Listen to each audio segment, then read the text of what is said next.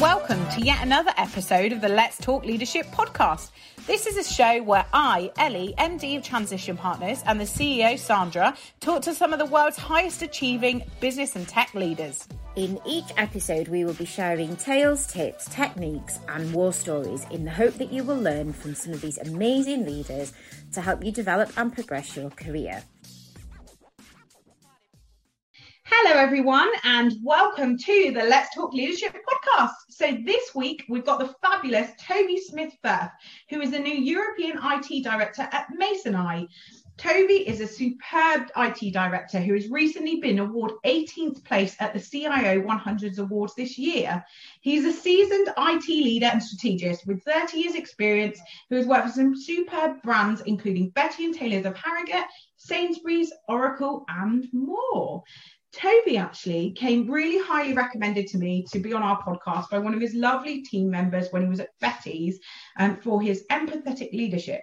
This particular team member was going through a really tough time at work, and he was saying what a superb role model and leader Toby was to him. So we're really excited to have him on the podcast today. He is also a board member for Fight Night, helping raise money for the fabulous Action for Children. So we can't wait to find out more about your story and your journey into leadership today. Hello, Toby. Hello, thanks for having me on the podcast. Very excited. Oh, we're very excited to have you on. And actually, it's so nice because you came recommended as a superb leader, which is, it's quite a compliment, isn't it? It certainly is. I'm very lucky. Well, we can't wait to discuss that. Obviously doing something right. So that's fantastic. And that's what this podcast is all about, is to share those learnings and your experiences as a leader in order to help others and give back to the community, because it's one of those things, isn't it? I don't think there's that many that are natural born leaders, and we're always continuously learning and learning through life, life lessons and mistakes and things, and how we overcome those. So I know Ellie and we find these really helpful for us and in our roles as well. So I'm looking forward to this one, and empathetic leadership's a big one for me as well. So firstly, I usually like to kick off these podcasts with setting the scene, giving the listeners and viewers a little bit of context. So if you could, Toby, just start by giving us all a bit of a background in terms of your journey, how it all started, how you got into leadership, and kind of your journey to get to where you are today. Sure, happy to do that. And I was reflecting on this, ahead of coming onto the podcast. I'm thinking, when did it all start, really? I guess, my technology journey started probably when I was about 10 or 11. My dad worked for BT all his life, and they had a thing a bit like a library, but you could book out a computer for the weekend. So this is what, way back when, because obviously I'm quite ancient. And so he'd bring a computer home for the week, and then I'd have a chance to plug in the cassette player and load a game or do some coding. So I think that sort of lit the spark for me. And then I was lucky enough to get a job in my holidays when I was about 16 in an IT support function of a big publishing company. And and there I was, as a young lad, out there installing computers, helping fix things, understanding how frustrating it is for people when it doesn't work. And I think, I carried on doing that through A-levels university before I got my first proper job. But I think that's always stayed with me about how important it is and what a difference you can make if you're in technology, whether that's, on the front line as we have teams obviously doing that day in, day out, or leadership roles. And then, I think from that starting point, really, I think my career has been in sort of 3/3, because when I left university and started work, I was very much in technology, deeply technical roles. You mentioned sort of working with Oracle and Unix and, all that sort of stuff. In the run up to year 2000, which, way back then was going to be a big thing with planes falling out the sky, and it wasn't that dramatic, but there was a lot of upgrade work in the run up to that. And I was lucky enough to be working with BP Oil, so a massive, global business, and not only doing the deeply technical stuff, but also a chance to travel. So I was lucky enough to go to Singapore, to New Zealand, across Europe, doing lots of stuff, which as a chap in his 20s was fabulous life experience, as well as doing the technology. So I guess then moving into the sort of the middle part of the career, then I was on the other side of the table to where I find myself now. I was in the supplier consulting side, So I was running a small consultancy with some fellow partners. I then worked for a global consulting practice and had the joy of experiencing that sort of blended delivery model of global consulting organizations with on-site and a big offshore business, but ultimately being responsible for delivering big programs of work. And at the time, there were some of the biggest ones going on in Europe. So it was really exciting. And I think really led to that sort of final stage of that working with Sainsbury's that you talked about. I spent a chunk of time there working on one of their transformation programs, and real scale. Their IT function, when I left there and moved to Betty's, was bigger than the whole of the Betty's and Taylor's turnover.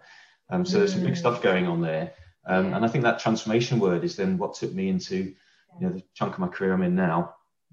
It's really sort of gathering all of that information and experience together from that journey of technical consulting, program delivery, and then putting that into a leadership and transformation context about how you can turn technology to really achieve business outcomes is the normal phrase, but way more than that. Actually changing people's lives. And I'm really proud of sort of the last work I was doing at Betty's and Taylor's was actually had the tagline of putting a smile on people's faces.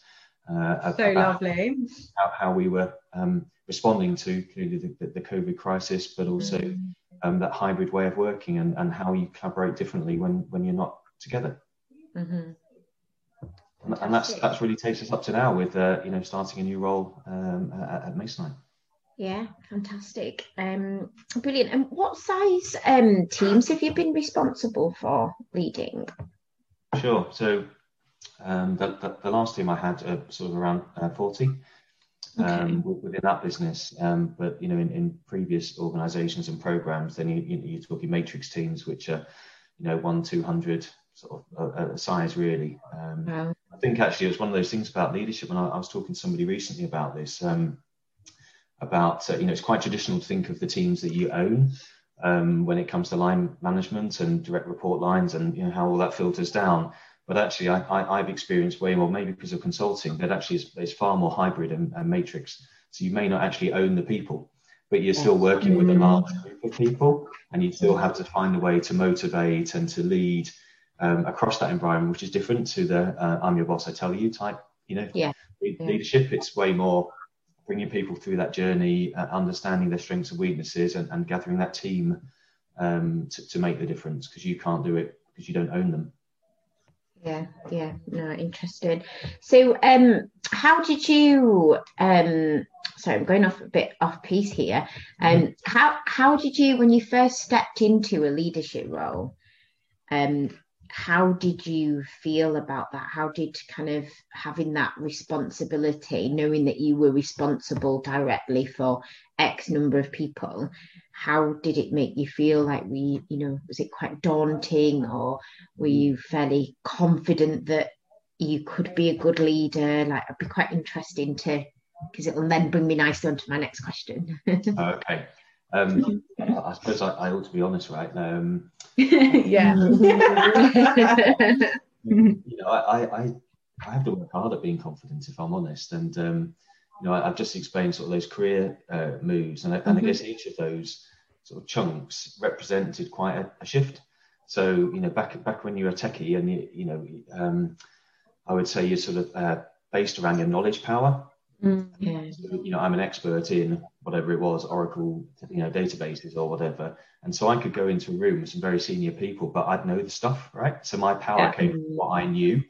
And it doesn't matter how senior you are, I enjoyed working with senior people, but they can be challenging, right? But I had that knowledge power. And I think when I moved into consulting and program management, I was like, do I know this stuff now? And because I've been on self-trained on a Prince course, does that make me an expert project manager? No, it's the learned experience, right? It's the failures you mentioned at the start. I hope you're not going to ask me about too many of those. And the successes, right? And then again, to answer your question, to move into a leadership position, I have to say, when I moved into Betty's and Taylor's, that's my first IT director role. And what experience could I claim of being an IT director? But what I had got was over 20 years experience of leading programs, of leading transformation, of technology, and really the opportunity was to bring all that together and to learn the trade, if you like, of a more senior leadership role.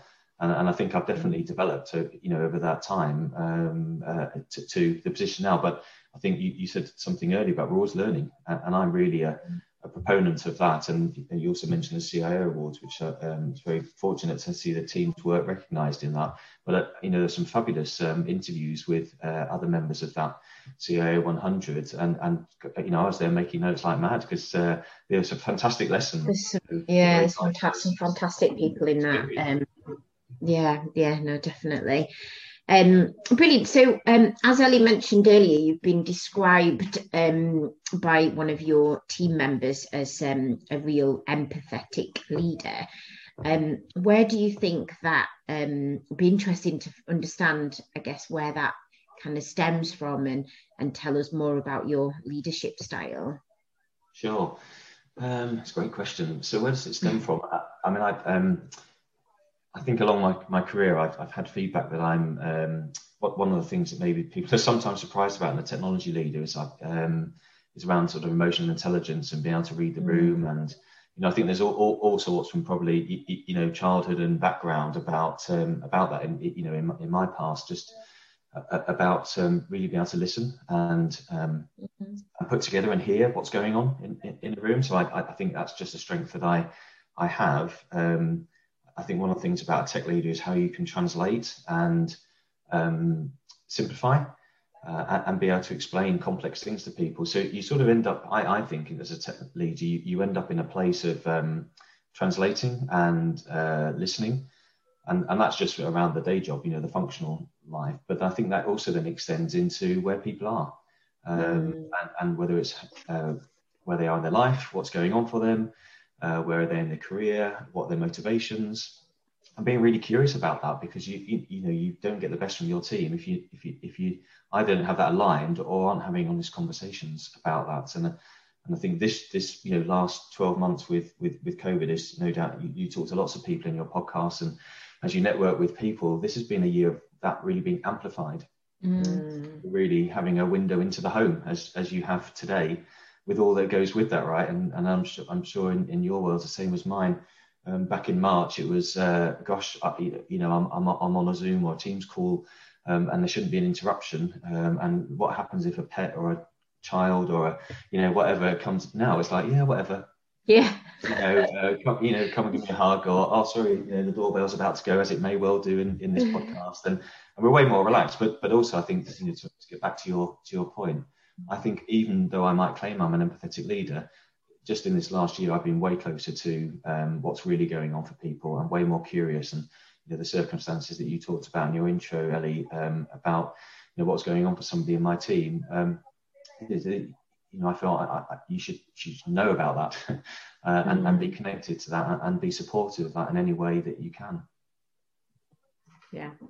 Well, we certainly agree with that. And I think, like you say, you've really gained a window over the past year into everyone's lives. And I think we really need to take this as an opportunity. This is how we need to face leadership and approach it moving forward. So I love everything you said there. So it's fantastic having you on and hearing your story. I'd love to know a little bit more. It's been a tough year. And obviously last year, with everything you were doing at Beckley's and Taylor's, it must have been actually, there was some probably really exciting stuff going on, like you say, being able to put smiles on people's faces and help deliver the product. So it must have helped G everyone up and keep everyone focused on their goals. But I think it has been tough, and it's always really important for us, if you can give us any tips around how you motivate your people and unite them through times of change. And particularly, you start your new job, Masonite. Talk us about, I guess, from the leadership perspective of like bringing everyone together and getting them focused towards goals, and how you go around doing that. Sure. Okay. I think there's maybe two parts in that. One, reflecting on that seismic change of our ways of working, and I won't repeat the sort of stuff that every IT director or functional head in this space will have said about the momentous shift to home working, and all of that in those sort of frantic first few weeks. But I think that it has irrevocably, if I could say it, changed how we're going to work for the future, and starting this new role and being curious about that. What is that? As we come out of the worst of it and have a different relationship with work. So, in terms of motivating people, one of the things we were doing a survey on some months ago was, what do people want for the future? What is flexible working? And, I think I used to claim, a year ago, I think the IT team at Etties & Taylors embrace some informal flexible working, but, really we're talking about a day away from home, flexing start and end times, compressing some hours. And, we did stuff beyond that as well, but it really wasn't, where we moved it into, where suddenly everybody working from home. And that's a different world, right? And I think we're still wrestling with what that new normal looks like. But one of the things that certainly, has fed back from the team has been about trust. And, I think lots of leaders probably, held that question of trust. Are we okay with people working from home? Is that really going to work? And I think it was how did it work? But clearly that just got debunked within a very short time because it just had to work.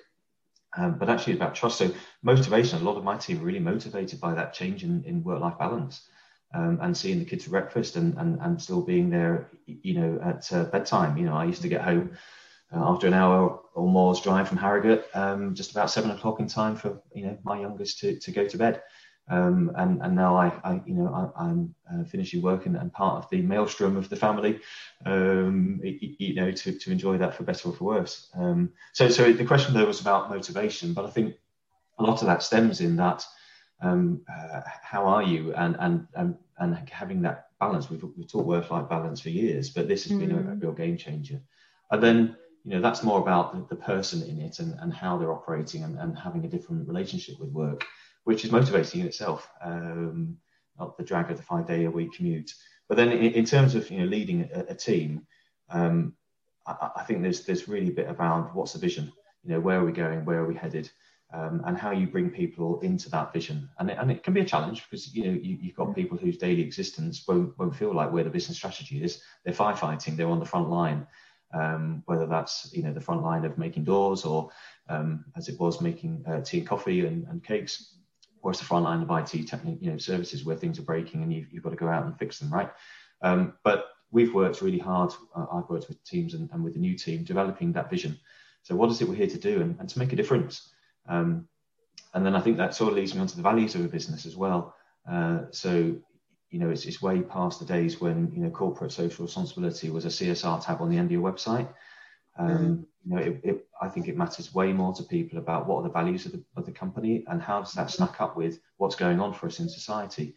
So, whether it's plastics or whether it's conditions around the world for poorer parts of the world where you source materials from, what's your really ethical, moral values and standpoint as a business. And I know that is absolutely factoring into recruitment, as I'm sure you see every day, that people want to know more about the business and what do you stand for. And the sort of people in my team that I've had, that it's not a tick box, that they care about that. So, I think if you bring those things together, how is somebody in the work that they do, how are we operating in a new way, in a new hybrid way of working? With the vision of the business and how their job makes a difference. The NASA thing, right, of the janitor sweeping the floor and what do you do? I put a man on the moon. It's a well-worn cliche, but I think it's true. Yeah. People want to be able to make that connection, whether it's the beautiful products that you make or the difference that you make in people's lives. That's fantastic. You mentioned then about the recruitment piece, and obviously when you're interviewing people nowadays, they are really, I guess, focused on all aspects of the business. But I think it'd be good. It's always a challenge. A lot of our listeners are scale-ups and startups, and they are going to be doing a lot of hiring. So have you got any top tips around attracting and retaining talent? Gosh, yeah. If I had all the answers right, I'd be rich man with. But, I mean, one of the more mundane factors is sort of where you are. So when I was based in Harrogate, there was some reality of the pool you're fishing in.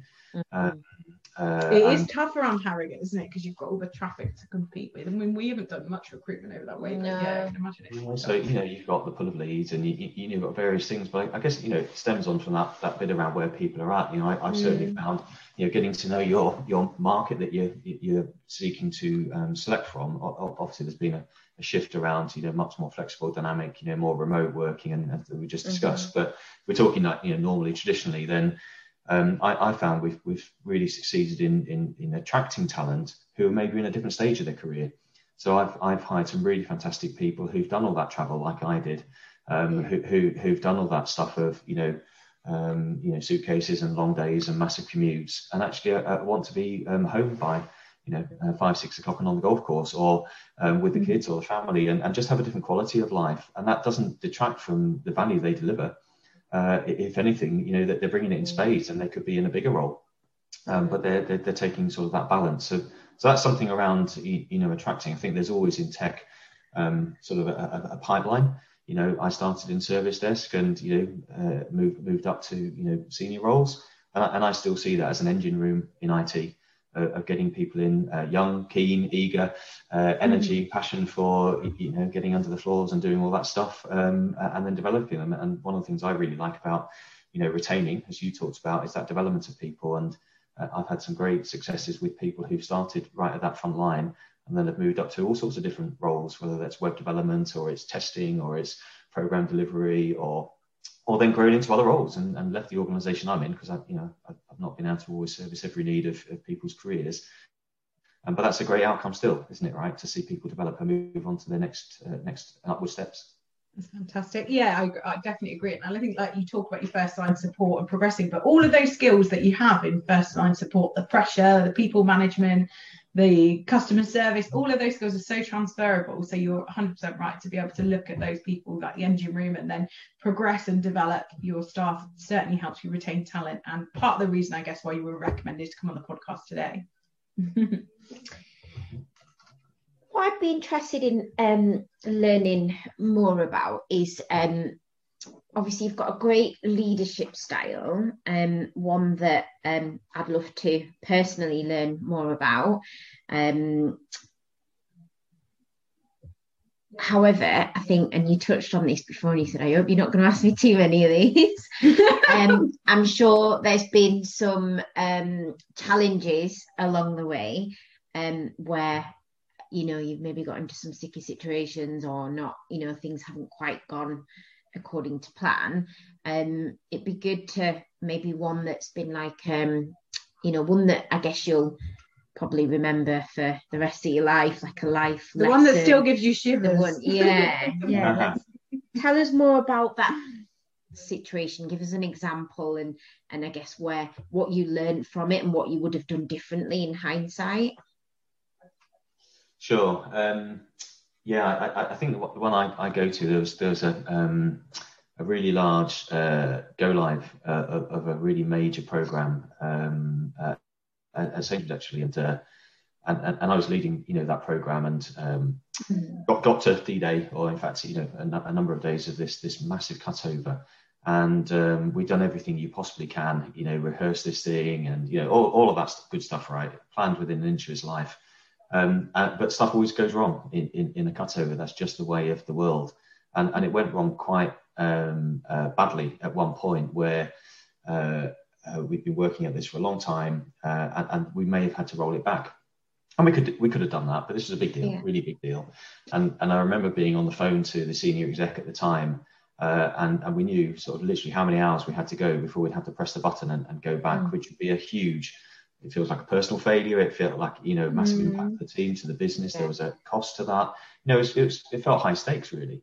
And I think the thing that I really learned, one of the things I think I've learned about myself is I've got a real be strong driver, in terms of transactional analysis. I'm the one who's still marching, with the rucksack after, 30 hours being awake, and, personally shouldering the load, if you like. Yeah. That's sort of a bit about me. And but the realization is that you can't do it all, and I think that's a life lesson to me. It was a bit around leadership as I moved into more leadership roles, about the reliance on the team, and the trust actually you need to place in them. And this isn't made up, seriously, because I remember this is when it was in Holborn in London, and there we were in the middle of the night. I'd literally been up to 36 hours, and then you don't become effective. So I went to get a bit of rest, and the only place that was a bit quiet was actually the prayer room. And it's not about religion. I'm not making a plug for that, because it wasn't. It was the only dark, quiet space. And I went and had a nap, and I left it with the team. And I knew that by the time I'd had a short nap, we'd either be there or be going back. And as it was, one of the techies in the team found the issue, fixed it. And when I woke up, a couple of hours later, they said, we think we've resolved it and we're moving forward. Oh, amazing. And it was just, I can feel the goosebumps now of that experience. It was, I'd mobilised the team. I brought everybody in from home working. It was crisis time. 17 people on a Sunday working on this issue, and somebody made the breakthrough. And I think that just, first, it was a massive relief. There's still a long way to go, and it was a big job to finish and to take through snagging and all that sort of stuff that happens in a post-live situation. But that, for me, was then that you have to trust your team, and succeed or fail, and they'll do that with your leadership. But you have to let them go. And I think it's a bit of the Frozen there. Let it go. You've got to. You can tell I've got a young daughter, right? My non-exec director sings that to me quite regularly, doesn't she? I didn't know that. I think that is a fantastic life lesson from a leadership point of view, and it sounds so simple, but it's so difficult to let go, to trust, and for some of us who, I'm a control freak, and it's taken me a long time. The last couple of years, I think I've got a lot better at delegating, but the whole trust piece it's something that I have to work really, really hard on. Tell Toby what you did in January. I'm having a break. She's going to take 3 months off work. Because she's I started working at 13. I went to university, but continued to worked my whole way throughout. I've been in recruitment for 19 years, and haven't really ever had a break, and I kind of just take everything on my shoulders. And it's been a tough year this year for everyone. So I've just basically decided to have a 3-month break and allow the team and the leaders in the business to 3 months space without me, and trust that the business will be all fine. We'll be your tech support, don't worry. You can have a nap in the prayer room, and we'll help rescue the project. So it's really good. That was a really great story, actually. And I think even the fact about you saying that you went down for your nap, even that, there's just so much trust, because you could have easily just, I'm sure you were exhausted 36 hours without sleeping, but you could have just kept going, couldn't you? But the fact that you enabled yourself to do that, and your team knew that you trusted them that much, so I'm sure that was part of the reason for their success. And then that takes you through then, because when you more senior you get, you can't be in that, but you have to ask good questions. You have to still be curious. You still got a responsibility and accountability. But I've built a fantastic team in my last job, and then they build their teams, and that's how we sort of do it together, really. But that trust from top to bottom, and people make mistakes, but we learn from them. You just asked about it, and we all do, right? And that's an important part of growing and learning. You need to make your mistakes, and you need to get your wins and learn from both. Yeah, well, it's good to hear when there's some successes as well from sleeping on the job. Yeah, definitely. Those were very well deserved after 36 hours. So I'd love to, obviously there's been a lot of pressures. That's a perfect example there of the stresses of the role, and this year's been challenging for everyone, but I'd love to know about what keeps you sane and healthy, and how do you manage the stress of it all, Toby? Yeah, because you seem really calm and chilled, and I'm curious to know how you manage it all. Gosh, okay, great question. Well, it sort of links us all. What do you do, for fun, and how do you de-stress? So we've actually got 5 kids between my wow, that's so great. And ranges from 7 to 20. So we've had a really interesting year, because we've got 4 at university and then the little one. So life's never dull, and it's been massive journeys for the older ones, as they've either been in final years, as 2 of them are, or first years, as 2 of them are. Navigating starting university in COVID. It's just very odd times, right? So I'm not sure that helps with the stresses. Actually, it's added to it probably. But equally trusting that they'll navigate and find their way, right? But I think the little one's kept us sane, because that's just. How old's the little one? 7, or did you say 7?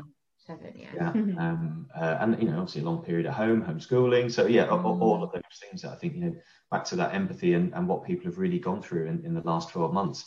you will all know how hard it's been for you and people you know of doing all that and managing work and home. And I suppose the bit around that comment of you seem calm, I guess there's only so much you could do.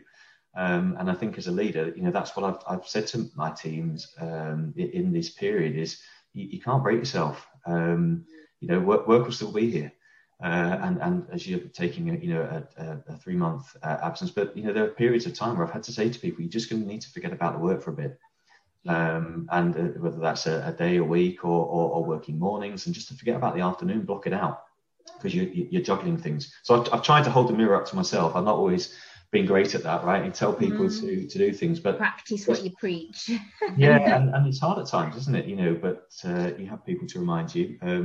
And sometimes I think, so I think what's one of the things I like to do is get out and about, fresh air. I like doing gym classes. They were shut for a while, but where that's not there, doing them out in the garden. So funny, actually, I'm glad nobody's got a video of it, but I do these classes called body combat classes. It's sort of a bit of martial arts and a bit of aerobics type stuff. And I started that with my little one. So we're there doing combat wombat, as we call it, in the room in the garden. So I think, you've got to keep sane, haven't you? And you've got to.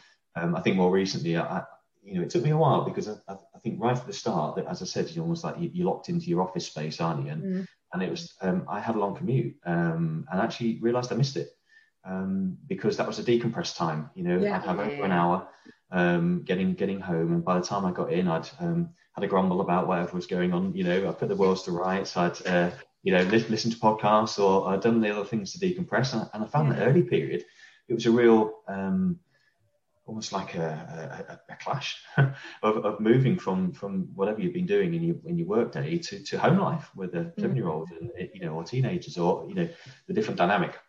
So realizing that even just knowing that and acknowledging that, you can then start to think about, let's just take a breath before launching into things, and take a few minutes, and then more after getting out, as we went into winter, getting out and having a walk and getting some sunshine. But otherwise, you start the day in the dark, don't you? You finish in the dark, and you haven't done anything other than look at one of these screens. So no magic tips, but just what works for you, and making sure you're kind to yourself and to role model that with your team. Exactly, and you sound like you do that a lot as well. If you want to briefly talk about your role then on the board at Bike Night as well, just go into that in a little bit of detail for anyone who doesn't know about Bike Night and the great impact it has for Action for Children. Sure. So you said that the charity's Action for Children, and I've only recently been involved in that, but really their focus is about focusing on the cause of youth homelessness. So there's some fantastic charities you'll know of that work with homeless. And provide lots of support that's very desperately needed if you're in that situation. But what I like and think is brilliant about Action for Children is their focus on the causes. So what is it around relationship breakup, challenging home lives, or the situations that young adults find themselves in that is none of their fault, if you like, and how to support them, and also support the families to do that. So whether it's from a poverty angle and providing clothing and warmth and safety and security, or other examples of like the mother and baby unit at a prison, where they're supporting in outreach as mothers come back into the community, and how to help them bond with their child from that very early age. So they do fantastic work. We could do a whole podcast on that, right? And I got involved in that a couple of years ago. Bike Night, as you say, is the traditional event. That's like a sleep out of tech leaders, where you leverage your community and twist their arms to come and join in. But once they hear about the work, there's not usually a lot of arm twisting. And then some fun fundraising throughout the year.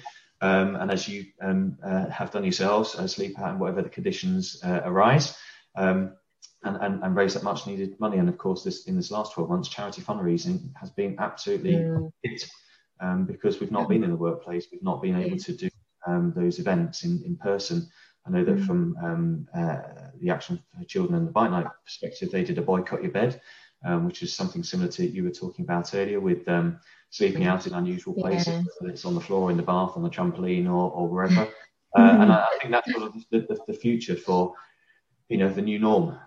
How do we sort of do exciting different fundraising events that fire up social media with some great acts and things that are happening digitally, as well as the main fundraising. But I'm really looking forward to, in this coming year of being able to do the big events as well as the other activities and raise that money for Action for Children. So, anybody who'd like to get involved in that in Yorkshire, let me know. Definitely, and keep us posted. We've got involved a couple of years ago and be happy to get involved again, although Ellie might kick me afterwards or punch me for doing that. I was the bravest out when it was raining all night and out there. Although I'm usually the girliest, I still cracked on. A couple of people in tears. Yeah, we had a few tears that night. But do you know what? It was brilliant, and actually something that I definitely recommend for this year. There's so many. I mean, tech is similar. Obviously, we're more on the recruitment side of it, but motivating your teams and trying to do fun stuff together is so important as a business. And this year we've tried to think of so many ideas. Everyone's sick of quizzes and everyone's, over certain things. But as a team, the past couple of weeks, we've done a few things with local charities. And actually, we've had more fun doing that and brought us all together than all the different ideas that we tried to think of all year. So I think being able to support charities is an amazing thing to be able to do. And yeah, it's really helped bring our team together this past year as well, which has been fantastic. So last question to finish off the pod then, 2021. Hopefully it's much better than 2020. Yeah. But I'd love to know what you're most excited about this year and big plans for the year, Toby. Sure. So as we said at the start, I'm just brand new into a role at Masonite. Yeah. And so I think that's really, the fantastic, exciting plans for this year. They're, launching their strategy to 2025. And I'm going to a fantastic time to have joined that business and to be really looking at the exciting growth plans. So they've got some really ambitious growth plans. It's around taking the next step in terms of the product and the consumer and making that difference in the marketplace. So I've got lots to learn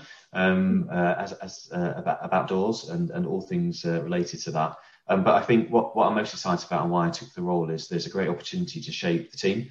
To really shape the way technology is going to make a difference, because that's what gets me out of bed each day. It goes way back to that starting point of making a difference. Whether it's as my dad keeps kidding me, all you tell me to do is turn it off and on, right? I said, but does it fix it? Yeah, so don't argue with science, right? But whether it's that sort of making a difference on the day-to-day of people's interaction with technology, or the bigger strategic pieces about how you're really making that difference to consumers in the market and how they interact with technology, how they shop, how they buy, how they talk to you, how they engage, around customer service and all other aspects. So I think that's the broad picture, new role and a 2021 to explore that. And then I'm really excited, more from the personal perspective with everything the kids are doing, and as they start their journeys as finishing uni or getting through their stages of life. So yeah, really lucky. There's lots going on both personally and professionally that means I've got lots to look forward to in 2021. Fantastic. So great. Well, it's been an absolute pleasure having you on the podcast. So thank you so much for taking time out of your busy schedule to chat with us today. If anyone wants to reach out maybe about Bike Night or have a chat around your experience, Toby, is it best if people reach out on LinkedIn? Yeah, that's great. Start conversation. I'd love to have lots of conversations with people about that. Awesome. Fantastic. I'm sure people are gonna want to chat with you and connect you after today. It's been fantastic hearing your story and such a fab leader. Thank you very much.